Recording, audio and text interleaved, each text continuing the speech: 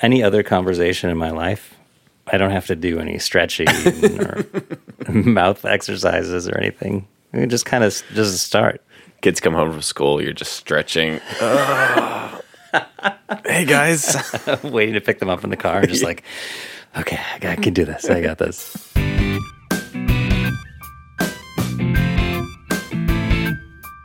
Hello, everyone. Welcome to Curious Church Podcast. It's so great to hear from us. I like that confidence. Yeah, it's great. It's great to have you along.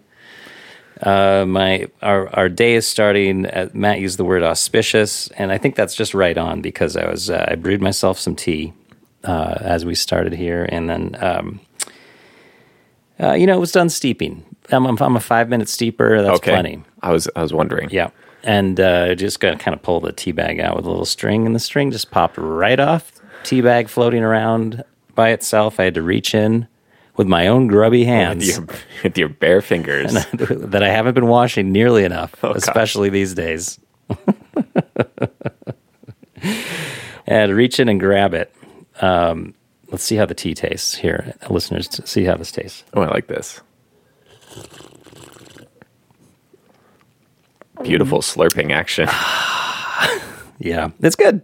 I think it's perfect. Oh, good. It's got a little bit of my finger grunge in there as well. Well, maybe that is auspicious then. More auspicious than I realized if it's a perfect steep.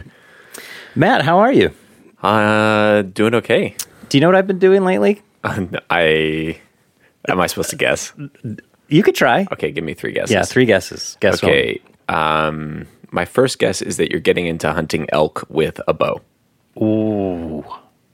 Is that so correct? Close? Okay. Close. Oh, yeah, okay. Very close. My second guess is that you are redressing bows with violin strings.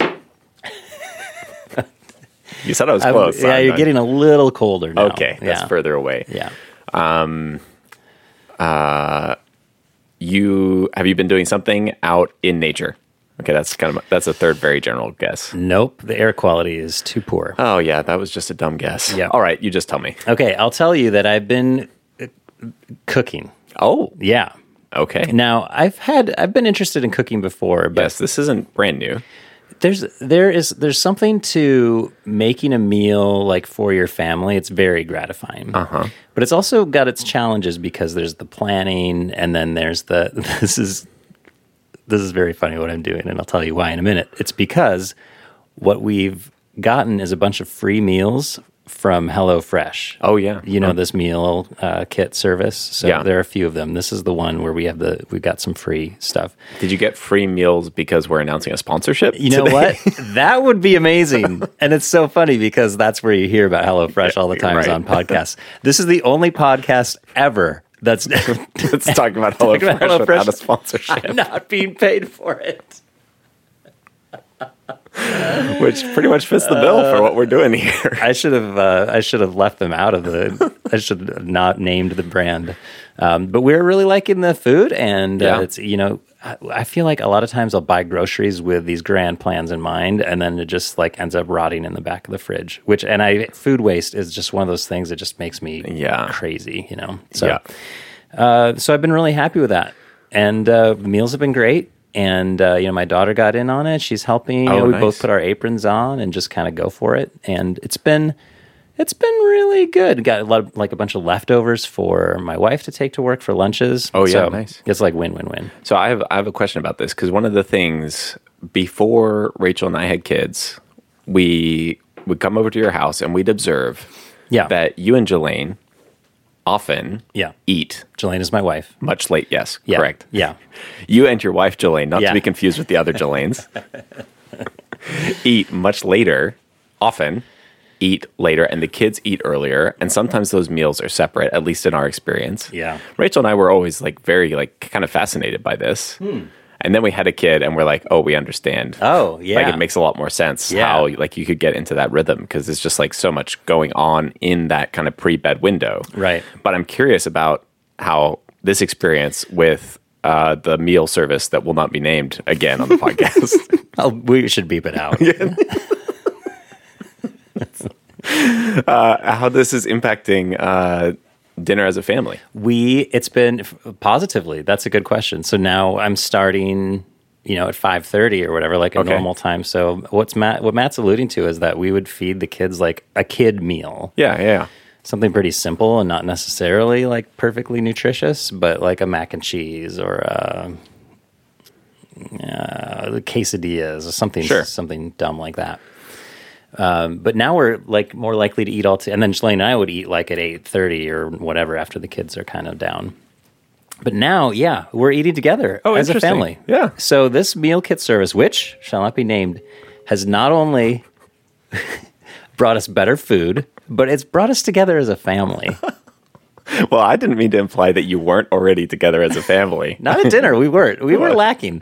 It was like a once a week thing where we would all eat together. Okay. And this has been really good. And the kids are eating stuff like it's just more. There's more diverse like nutritional stuff, and learning to like new things is something that's important for kids to learn too. So, and I imagine for the kids, kind of having something that is like kind of special and kind of fun. Like, here's this thing that came in the mail, adds a little bit of excitement versus you just saying like, oh, I've got braised Brussels sprouts for us tonight, and they're like, okay.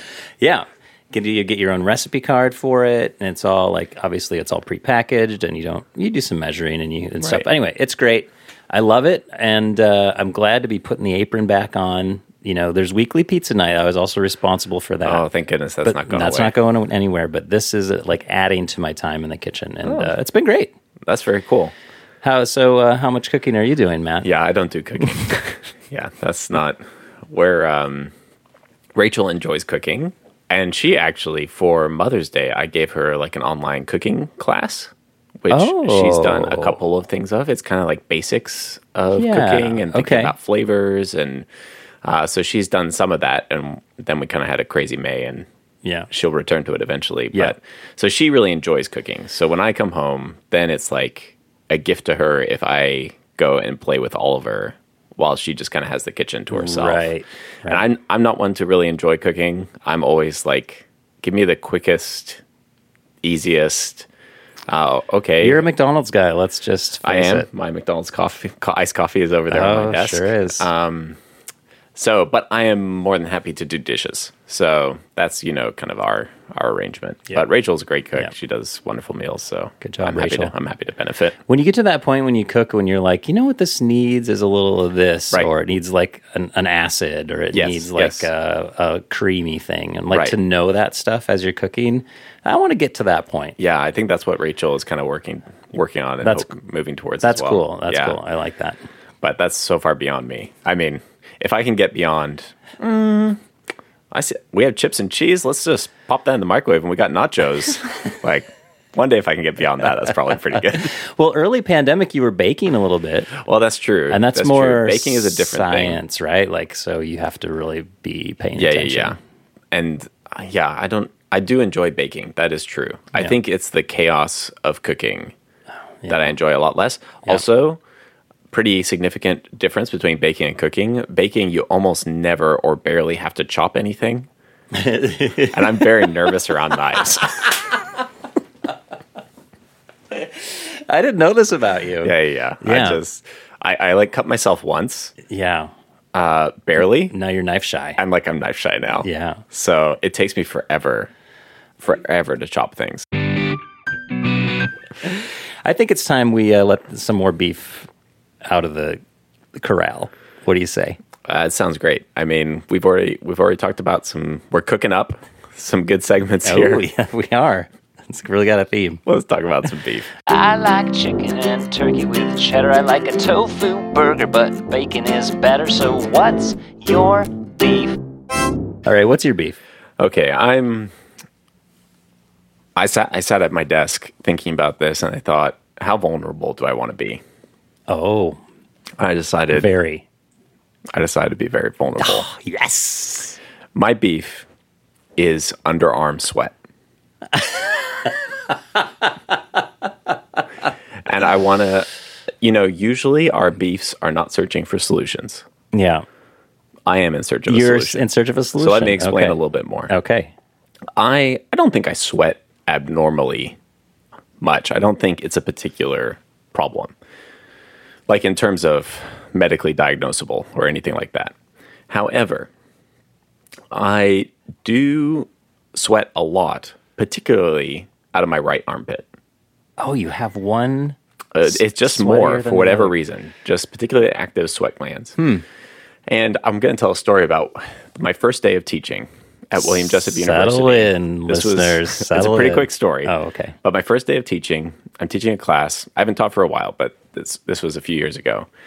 And it's a 3-hour class. And so about, hour 15, we take a break. That's a long time. It's a long stint. Yeah. So we take a break and I go to the restroom and I look and I see that I've basically like sweated through my shirt, like where you can visibly see around my armpits. Yeah. And now I found myself in a quandary because now I know the situation and I know that they can all see. Sure. So I said, there's only one way to address this. I went back into the classroom. I just said to all these hip, young, 18, 19-year-olds. They're all dry as bones. Yeah. Comfortable, cool, collected. I just said, hey, listen, I want you to know that I know that you can see that I'm just sweating up here. And this is for my own good that I just admit this. And now we can just move on. And you're just going to have to deal with the fact that my shirt is marked with my high body temperature. Anyway, that wasn't like a highlight of an experience. No. I often tried to wear jackets and things. In that case, I was wearing a dress shirt. How did your class react to this? I think they reacted like generally kind of with shock that I would name it. Sure. But also with like, it was a little bit diffusing. Right. In terms of like, there was some laughter. Sometimes you need to say the just thing have and to just be get honest, it out right? there. Yeah. So the obvious solution, and a solution to which I have migrated, is to wear under like a dress shirt like that. Yeah. An undershirt. That just helps, at least is a first line of defense. Right. Great. I have some quality undershirts. The problem... This is a classic move. Yeah. The problem, and I should also say, I'm not worried about odor. Because, I do wear an antiperspirant deodorant. And I don't think I'm dealing with, like, massive amounts of body odor here. So that's not... That's Aaron right across the way, wafting. My concern is not so much that. It's more the visuals. And particularly, I want to hear from listeners if they have a solution, or if you have a solution. In the summer, I wear a short sleeve button-down shirt. I want to be a little bit nicer, when I'm in the office, in case people kind of come by and need to meet with a pastor. You look great. Well, thank you. But the problem is, there's not an undershirt that I've found that can both provide the first line of defense against sweat and not look clearly like you're wearing an undershirt. Right. If this makes sense. Right. I've heard a fashion person once say, if I can see your undershirt, you're doing it wrong. Like, right. That's underwear. Right. And that, like in the 90s, I felt like that was like kind of part of fashion, actually. Yes, you're right. Yeah. Where you could see sort of the crew cut. Yeah, underneath the shirt. Is that the name for it? Yeah, I think that's a crew. Versus the V-neck. Yeah. This is sort of men's. Sorry, ladies. We're talking men's This fashion. is sartorial corner. Okay. Yeah. Just hang with us. We're just going with what we know. But anyway, today you're not supposed. That's kind of a faux pas to see what's going on underneath. But that's hard with a short sleeve shirt. Yeah. So I'm in need of a solution, and it's my beef that there's not an obvious that I can find solution to this problem. Well, I feel you.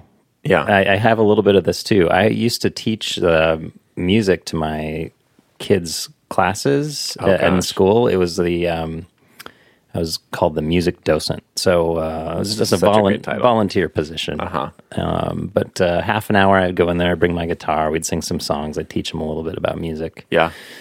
And we'd listen to some music. And I would leave that half hour, Matt, and my shirt would be soaked through. This is not a 3-hour college class. This is a third grade half hour with third graders. I wasn't like... Arguably more intense. Maybe. I wasn't like nervous about it. Yeah, it wasn't like I was like flowing out of every pore. It's just like my shirt. I was just exerting myself, I think. And that's what was causing this. So I feel you on this sweating thing, and I've got a solution. Oh. No shirt. No shirt. No shirt to sweat through. It's very funny that you say that, because I was just going to share another story about recently I had a meeting with Kevin. and shirt was on? meeting with him. No, my shirt on, short sleeve shirt on. All right. Meeting was a perfectly normal meeting. It was in his office, which can get a little warm. Yeah. Like all these offices get a little warm as kind of the sun starts hitting the back.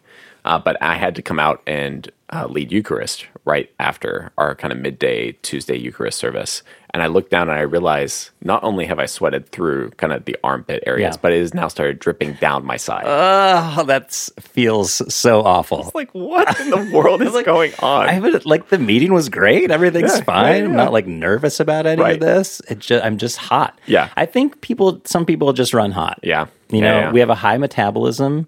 I think that's probably part of it. You know, our body's temperature regulating system is highly efficient. Yeah, so I am now thinking about what it would have looked like if I had just walked out to lead Eucharist without a shirt on. Friends, the Lord be with you. I don't really have a solution. I kind of have a solution in that I switched to a deodorant that doesn't have aluminum. And everyone, if you're out there, get rid of that aluminum. That can be like bad for your glands, and also stains your shirts. Yeah, get some yellow. There's a couple of good options out there. Well, maybe, but it's not going to keep you from sweating. Yeah, that's the thing, right? Yeah, shirt changes. You know, like midday shirt change. I don't know. Yeah, maybe we're getting to that point. Maybe there's some magical solution that someone has out there, because this feels like a not uncommon problem. No. But I haven't come across it yet. So listeners, please fix my beef. Yeah, and can I share this beef with you a little bit? Can I like get in on this beef? Yeah, okay. Yeah, of course. I'm sharing Matt's beef. I have this problem too. I didn't realize, that's the thing about, I just want to pause and just say, that's the thing about vulnerability, folks. When you open yourself up, often you'll find that other people are just right there with you. You're not alone. You're not alone. Not alone. All right. Aaron, what's your beef? My beef is with, I don't want to get too meta here. Or maybe I do. My beef is with beef. Oh. I can't remember if I've done this before, but I've had this beef for a long time. I don't think so.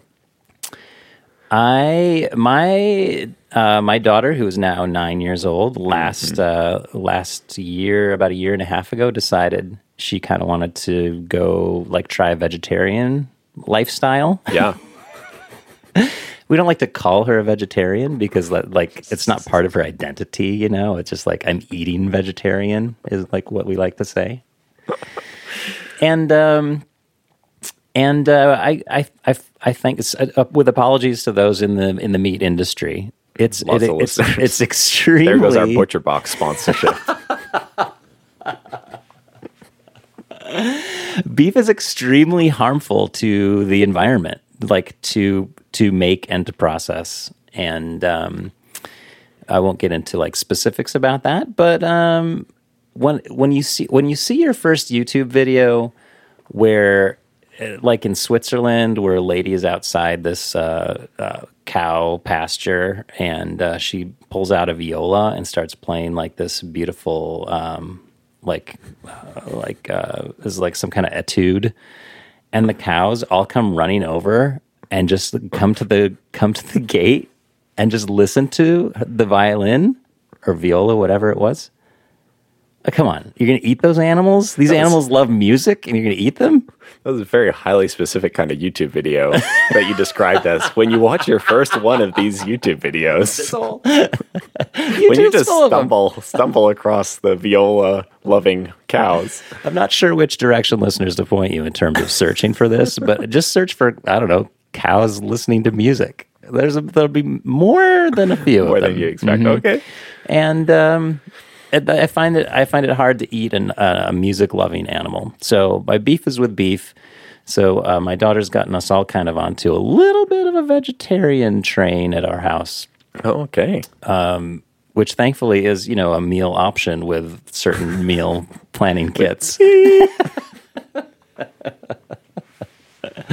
So my beef is with beef. It's bad for the environment. It's sort of not really that healthy to eat either. And there's so many good plant-based beef alternatives out there right now. They're a little bit pricey, so I can understand people not wanting to jump in head first. But we found that to be really, we still have burger night, and we have it with, again, not going to name names, but there are brands out there that make really good meat substitutes, and they're tasty. So my beef is with beef. I know it's a personal thing. Some people are just going to keep eating beef. That's fine. Well, I do. I feel a tension with this because I both want to acknowledge your beef and the truth of your statements. And also, listeners, you're not joining me on this beef. We've long documented my love of McDonald's, which surely is the least sustainable form. Although some people might argue, is it hardly beef? Maybe, in fact, I am just having some other kind of an animal product that is a helpful kind of recycling. Yeah, you're like a scavenger. Yeah. You serve a purpose in the grand ecosystem. Yeah. I'm more like a vulture than a lion, really. And that's all the justification I needed. That's good. Good for you. No, yeah. I hear what you're saying. I'm often grateful for Rachel also. Right. Eats vegetarian. Right. Has adopted a vegetarian lifestyle. But I do think overall, well, first of all, it's often cheaper. Mm-hmm. But also overall, I'm grateful that, that's kind of shaped our family meals as well. Right. Oh, man. I like that. That was there's some depth to that beef. It's a beef. Well, today we wanted to have a curious conversation that begins to explore this question that we introduced in our summer road trip episode of where do we go from here? Which is to say, we have experienced, and frankly, we'll talk about this, but are experiencing a global pandemic, which has impacted so many parts of our lives, but has also obviously impacted the church part of our lives, our spiritual lives, which felt very much in tune with what we talk about on this podcast. And it seemed like there were so many elements to that question, both what has happened and how this then shapes and forms us both as people and as kind of churches, that there was kind of lots to talk about. And so today, I thought a starting place could be for us to begin to just look back and also name some of the challenges and also like name some of where we are, not sort of in a sense of here we are on this date as we record. But when we were first kind of talking about like, where do we go from here?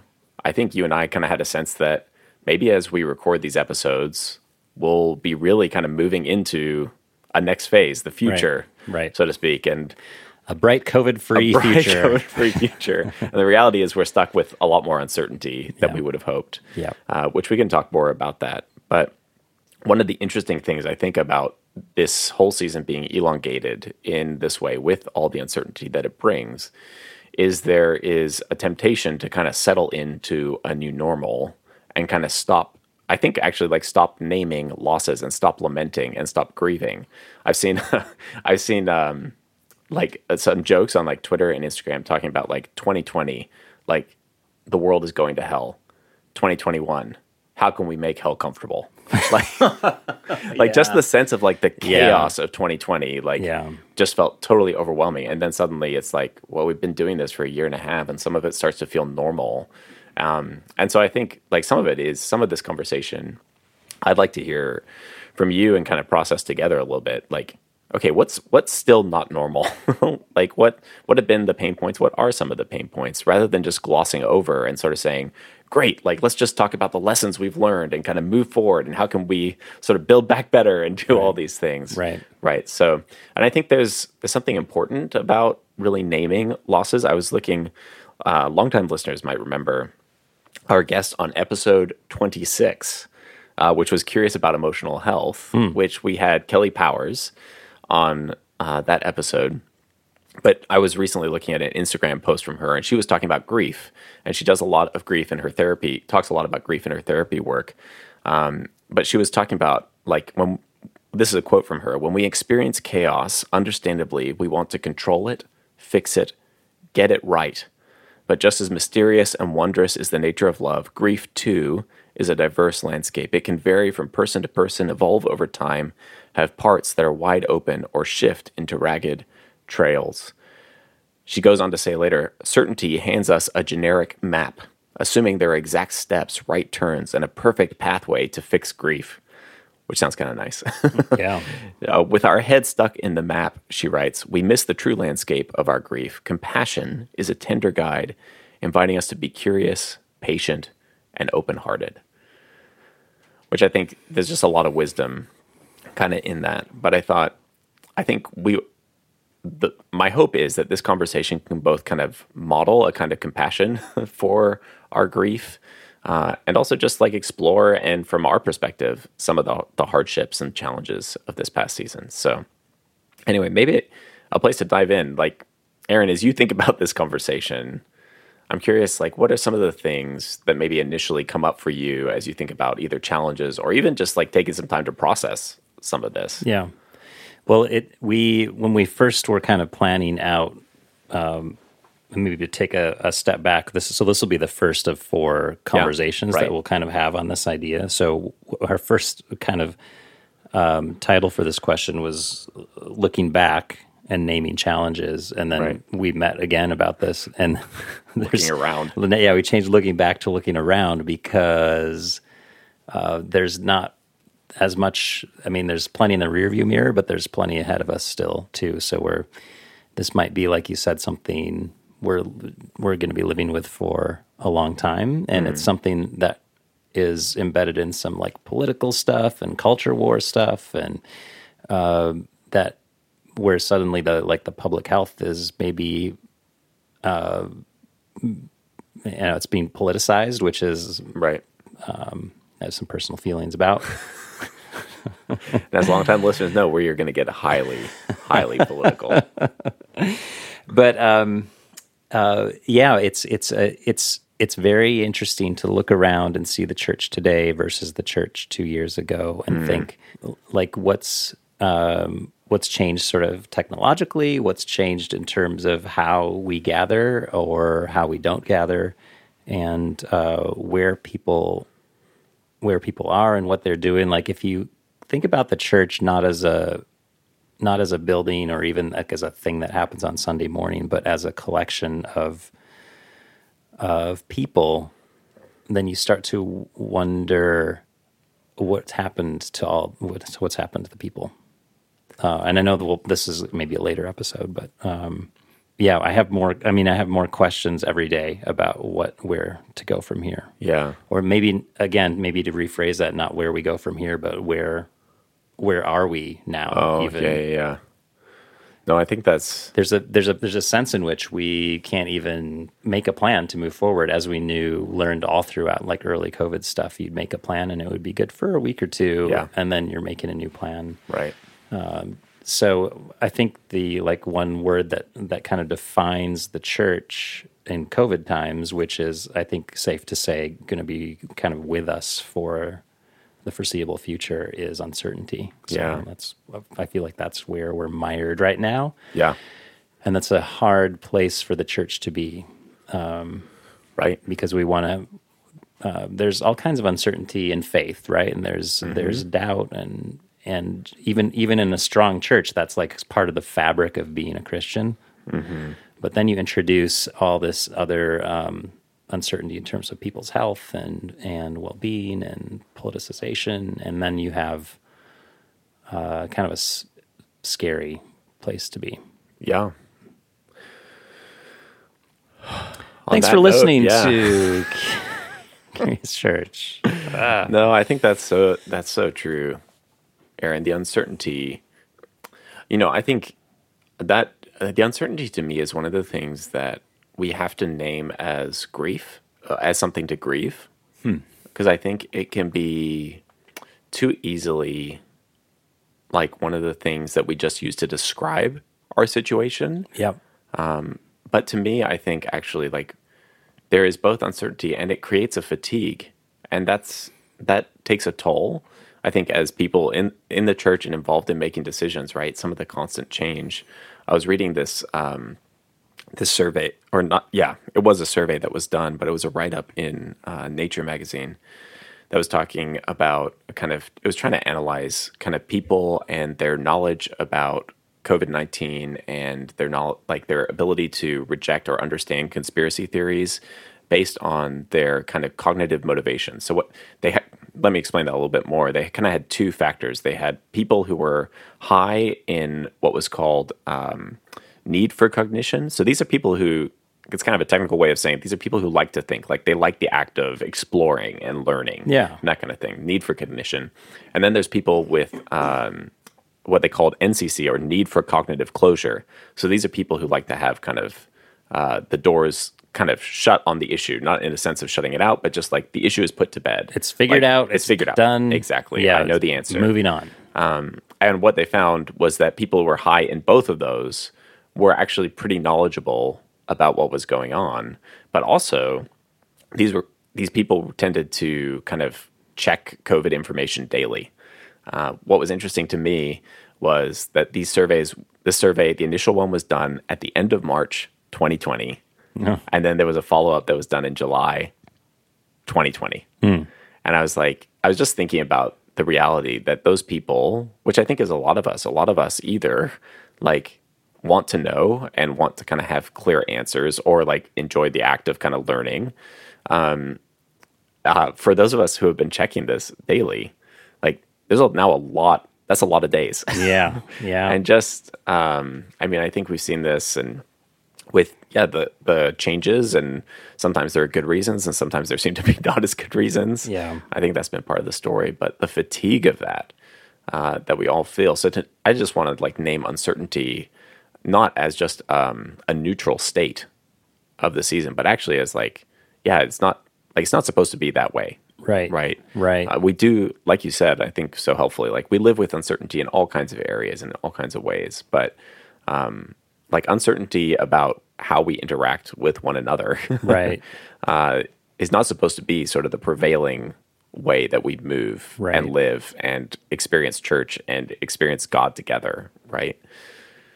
I really like that idea because you're right, uncertainty is not a neutral thing, because it gives us fear, it gives us anxiety. These are sort of problems indicative of a broken world that we live in. So to see uncertainty as just another symptom of original sin, if you really go back, take us back. Let's go way back. Then it's important to name it that way. I think that's good, and to think of it as something to grieve and to lament. Maybe not. We can, it's fair, definitely, to grieve the disease itself and and specific losses. Maybe we've lost a loved one, or been sick ourselves. But to grieve the uncertainty is a really interesting idea. Yeah, and the ways that uncertainty also, like robs us of joy, often, right? Like there was even I think about this podcast, like.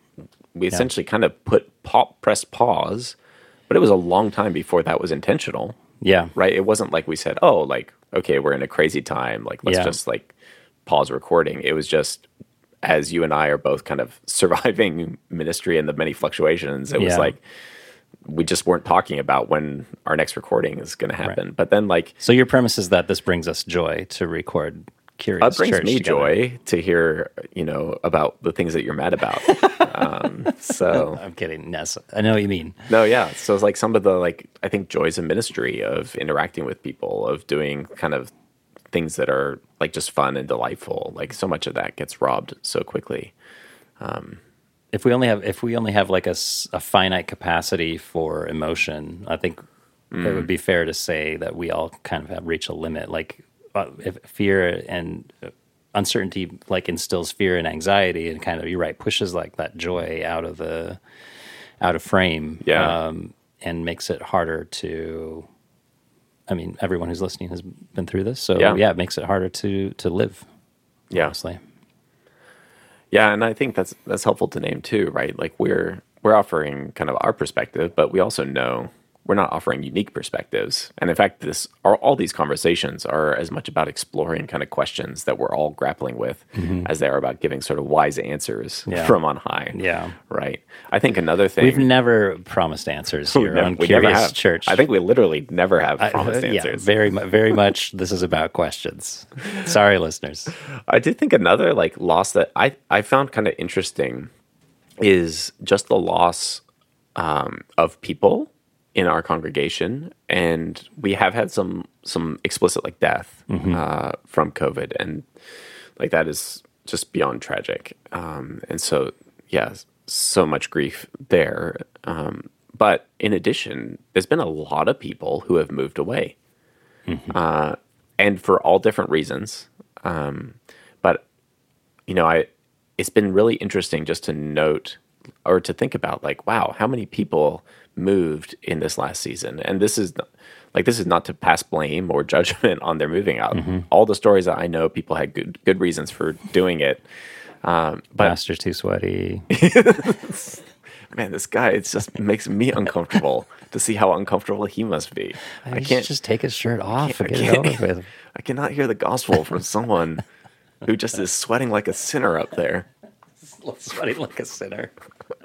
But it was just, I think one of the things that was interesting is I wondered how much that trend was reflecting kind of a diffusion of a sense of community and togetherness. Not that people would have made necessarily different decisions, but the timing of their decision connected in some ways so much to like things kind of shutting down. And it's like, well, like if this is kind of what we've got, we can do this just as well in this other location, or this location is going to be much kind of cheaper and long-term sustainable for my family. So maybe now's the time to make that move. Right. And I think there's always a sense of the people who are kind of quote left behind. Yeah. Right. Where, you just see people leaving and there's sort of something like overwhelming almost. I mean, going back to like even it's not necessarily, I don't understand why, because I totally understand why. Right. But this is maybe a little bit inside the church kind of life, but like as a church staff person, it's sort of like, oh man, like it's just like we're hemorrhaging here. Yeah. Yeah. And that's a real loss. I think there's just kind of so many of these people were wonderful and brought such life, and we miss them dearly. Right. And like as one of the tangible losses, I think, of this season. Right. And just a note for any listeners that aren't local, this is a little bit of a statewide issue in pandemic times with folks who are leaving California. Right.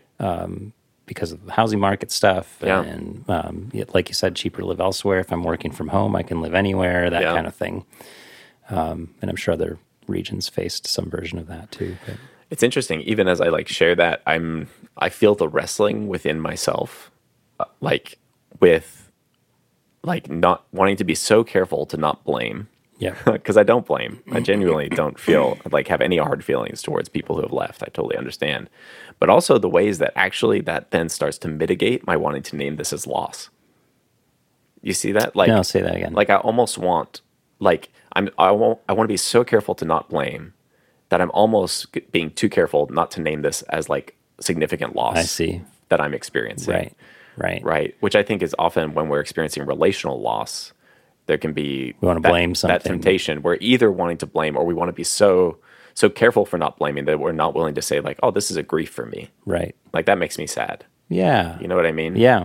Well, and to me that ties into the whole idea of naming this as naming the whole COVID phenomena and all its sort of tentacles in all parts of our lives as grief. And so I think that that's going to be, spoiler alert, what's going to be my takeaway on this conversation, I think.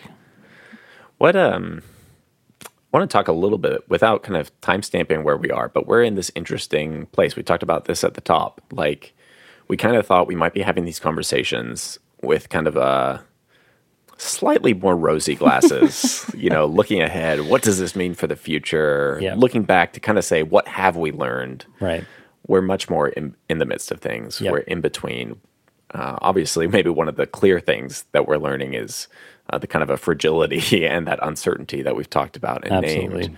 But I'm just curious, like how are you processing this in between, where there's sort of like there's parts we kind of are in rhythm in some sense with some things. There are some things that have quote unquote returned to a normal-ish, but there's so much kind of who knows what the next months, years could look like. Yeah. Like I'm just curious how you're kind of grappling with the in-between, both yourself and also like, I mean, you're in this interesting place where you're inviting musicians to participate in music and like, yeah, I'm wondering kind of how you're processing the in-between. Well, there's nothing fun about purgatory. Like multiple great minds and authors Dante agrees, yeah. have written that this is not the place you want to hang out. And but I do feel like that's where we are now. And there's a grief to that as well. Yeah, just from since you brought up like musicians, like for a long time, just in the interest of like keeping people, kind of not too close to each other, and in terms of transmission stuff, I was like kind of the only one doing music just by myself, which is fine, especially at home when we were doing like video services. But as people have become vaccinated and we've made progress, I've been able to invite other people along with me, which has been great. But then the purgatory part of that is, pre-COVID, there's a pretty hefty roster of volunteer musicians that has dwindled significantly. So now what does it look like in the future? Am I starting from scratch, building a music team? Do we have to rethink how,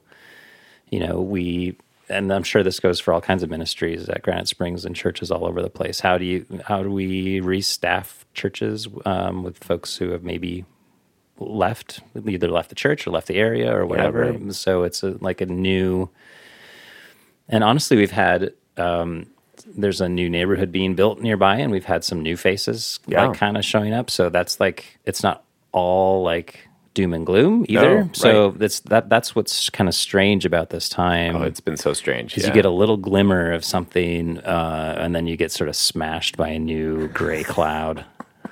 Just drowning in the condensation. I appreciate that you bring up, when we think about looking around, I think, naming that we've had new people coming to the church, I think is helpful, because it is, it's not all doom and gloom. And in fact, like, to me, one of the most remarkable things about this season has been like the continued support of people within the church.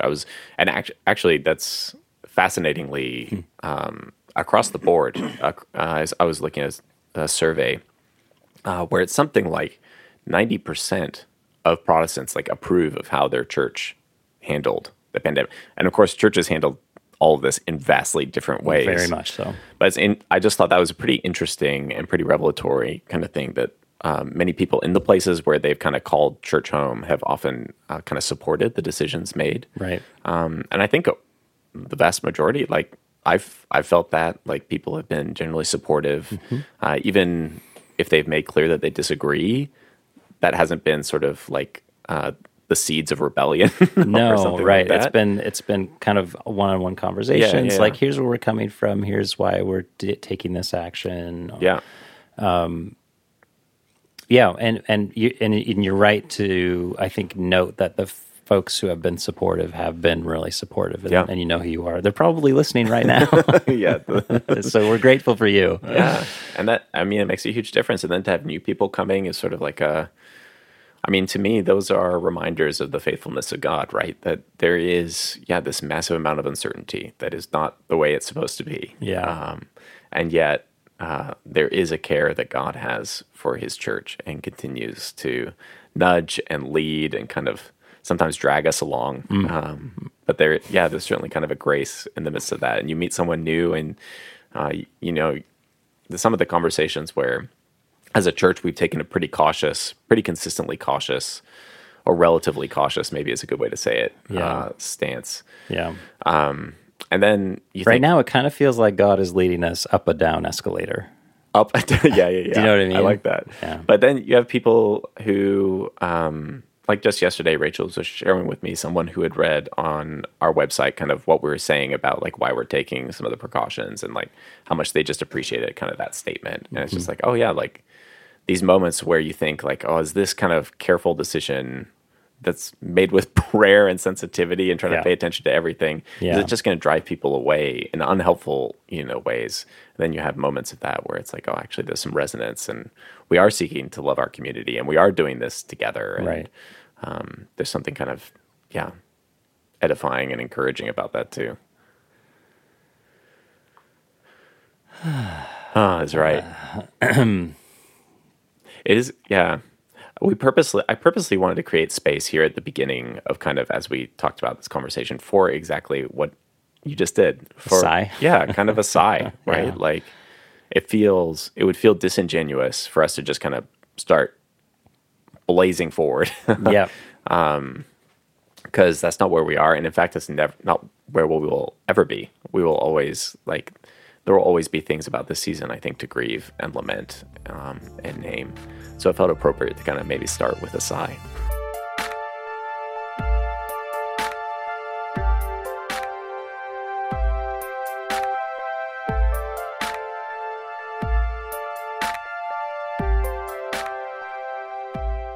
What's the best psalm? There must be a good psalm that has like a sigh in it. You know, it's funny that you say that because I'd noted down Psalm 13. Okay. As maybe a psalm that's worth reading as part of this conversation. Okay. Because I think it balances some of what we're talking about. It's just 6 verses, but it begins, "How long, Lord? Will you forget me forever? How long will you hide your face from me?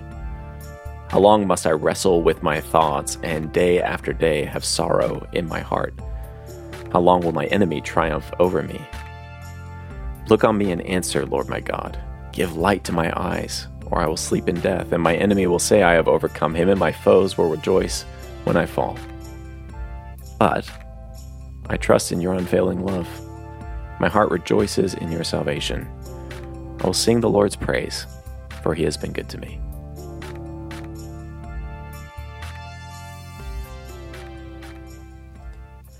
That really is the perfect COVID psalm. Yeah, it kind of feels like it, doesn't it?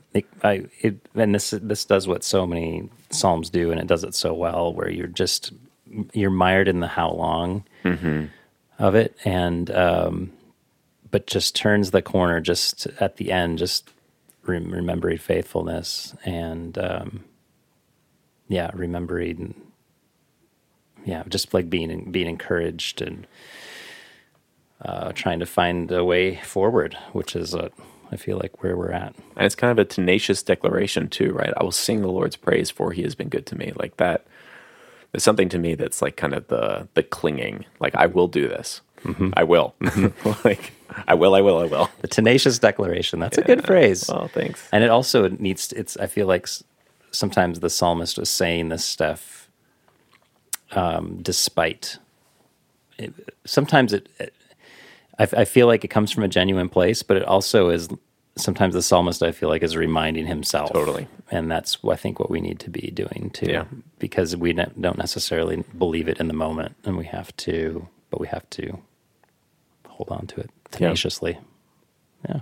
Amen. Do we want to do some key takeaways? Kind of. Yeah. We've had this whole conversation. It's been pretty sprawling. We talked about, we've named losses. We've named some wrapped joys it up as well. Pretty well. No. Yeah. What do you take away from this conversation? Well, I love that we ended with a psalm, even though we didn't end necessarily with it. We always can. Maybe move it to the end. But the idea of being able to grieve, to name this whole season as something to grieve, and its losses, its many forms of losses, is a good place for me to be, because in some ways that's healthier than a purgatory. But to grieve but to hope as well. I think that's where I'm feeling I'm at.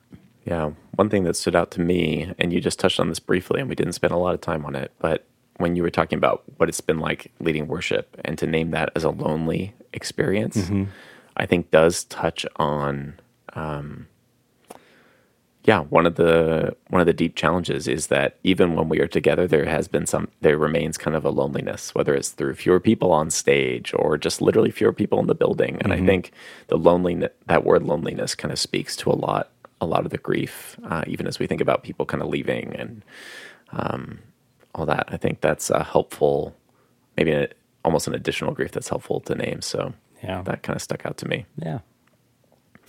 Well, thanks, Aaron. Thank you, Matt. So, listeners, we're gonna kind of keep talking about this big curious question, which is where do we go from here in terms of COVID stuff. So this is like the first of 4 conversations that we'll have kind of in this season, with our good friend Q coming up next episode. So thanks for going on this journey with us. Yeah. Thanks for sighing with us here. And until next time, I'm Matt. I'm Aaron. Thanks for being curious with us.